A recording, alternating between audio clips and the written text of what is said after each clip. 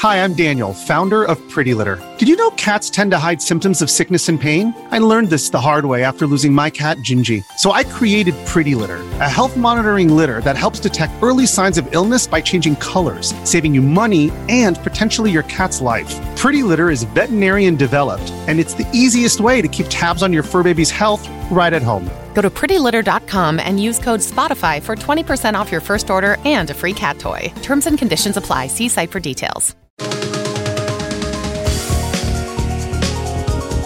The once-a-day word puzzle game Wordle has taken the world by storm, but with the New York Times scooping it up, has it already jumped the shark?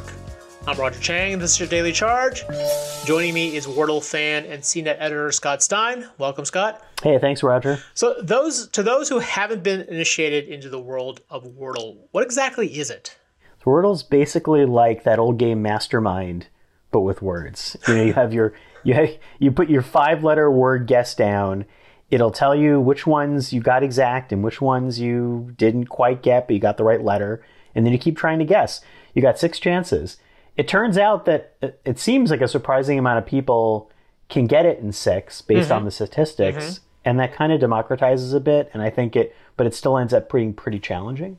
Yeah, I admittedly got into this late. I mean, I kind of resisted it because it became so popular. It was everywhere.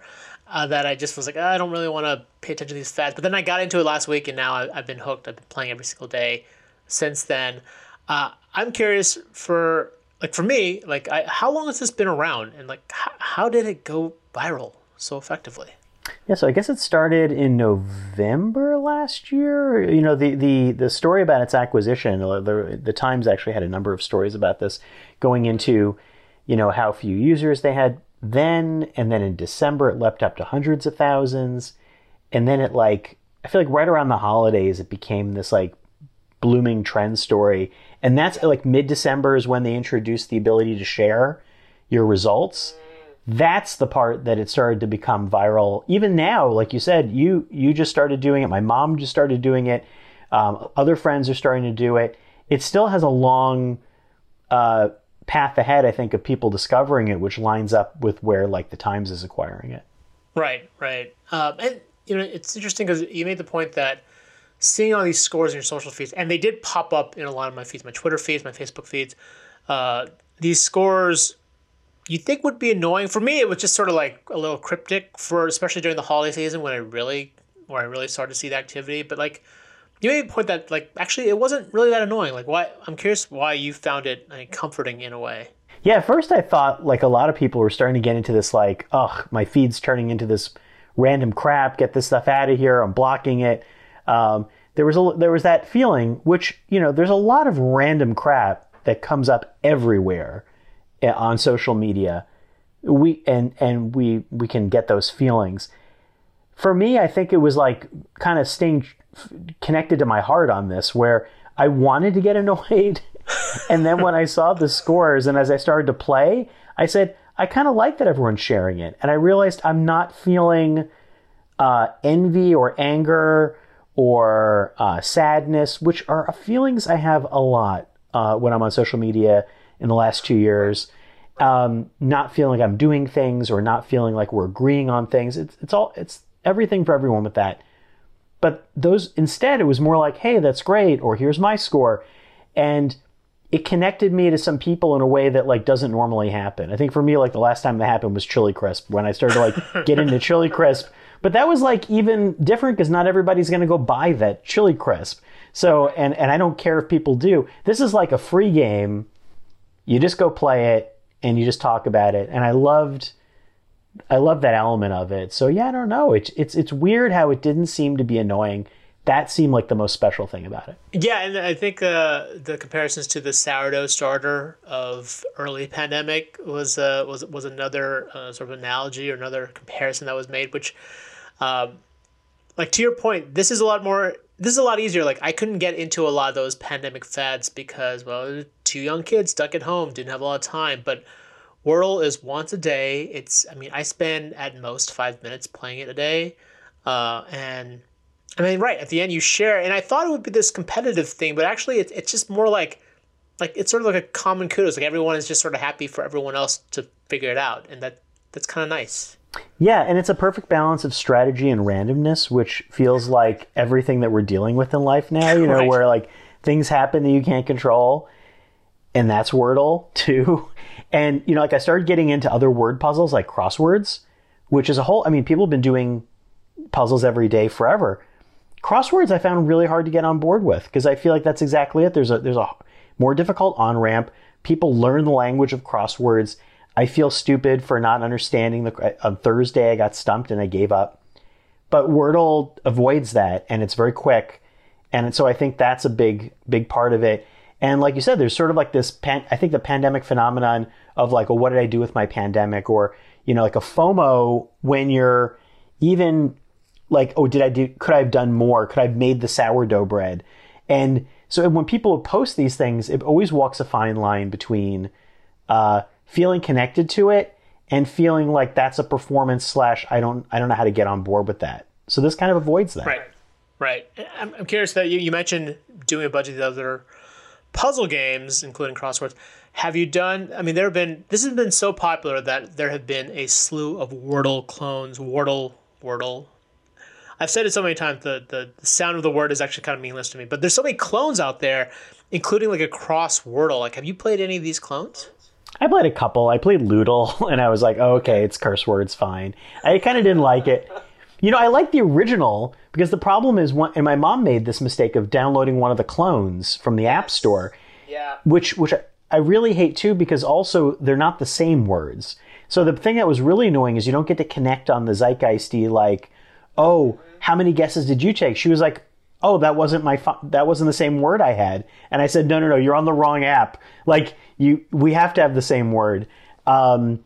So that's what annoys me and it makes me not pick those others is I like to see how I did compare to others and for the fun bragging rights. But also, I started to get into like, spelling bee on the Times, which is like, one of those like, ways to just kind of spell like kind of like Boggle, put as many words together as you can. Yes. I dug up an old game called Wordtris, which was I have a Game Boy cartridge, which was a word game that was made by the creator of Tetris, where you drop letters. I feel like they should bring that back. Oh, wow. Yeah. Well, I mean, moving on to like the news from this week that the New York Times scooped it up. The specified amount wasn't mentioned, but it is sort of low seven figures, as I understand it. I'm curious, like you sort of wrote a commentary about this. Like, what does that signal that this thing is that it got scooped up or will get scooped up by the Times?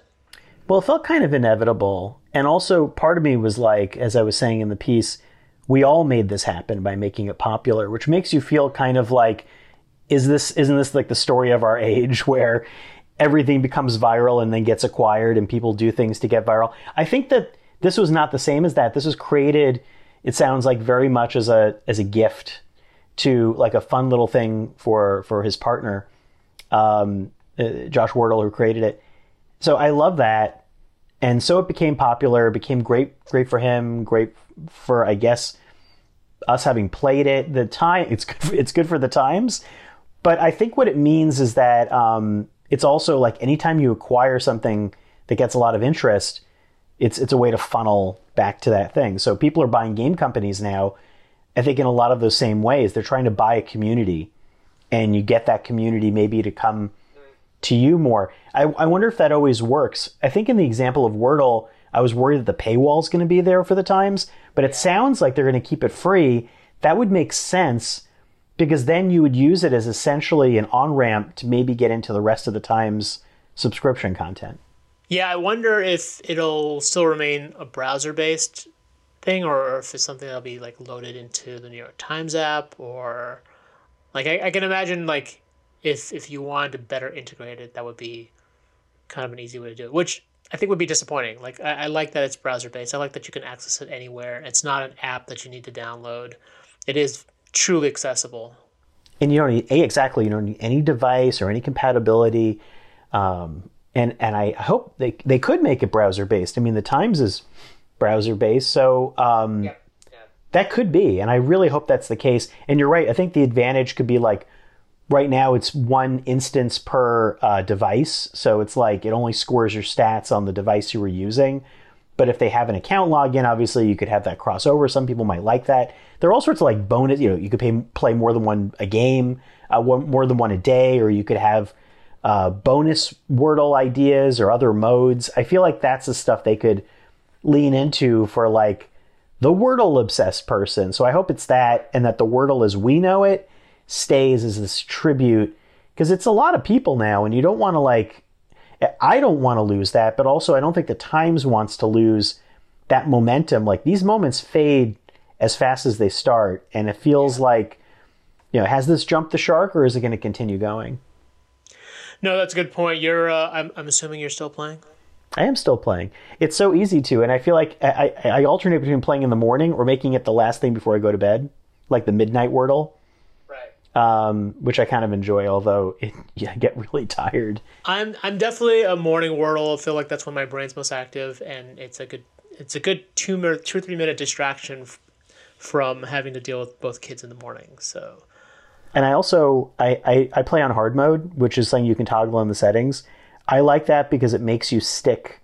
You can't pick a whole new word if one of the letters is correct. You have to stick with that letter and then work around it, which is the way my brain works with it. And then I don't pick a starting word. I like the randomness because for me, you can kind of logic your way out of things and explore. Right. And I think the fun is I see people who are word geniuses who still get stuck and guess it in 6 or later, and other people who are not into word games that do well. So I feel like it rewards, I think it's about improvising on the moment. No, that's a great point. Would love to discuss more Wordle strategies with you, but we're out of time, Scott. Thanks for this dissection of all things Wordle. You can check out his commentary on cnet.com. If you have any questions, ping me on Twitter at @thedailycharge, or sign for direct text messages from me by heading to cnet.co/dailycharge. And if you liked what you heard, please rate and subscribe to the podcast. It really helps us out. For the Daily Charge, I'm Roger Chang. Thanks for listening.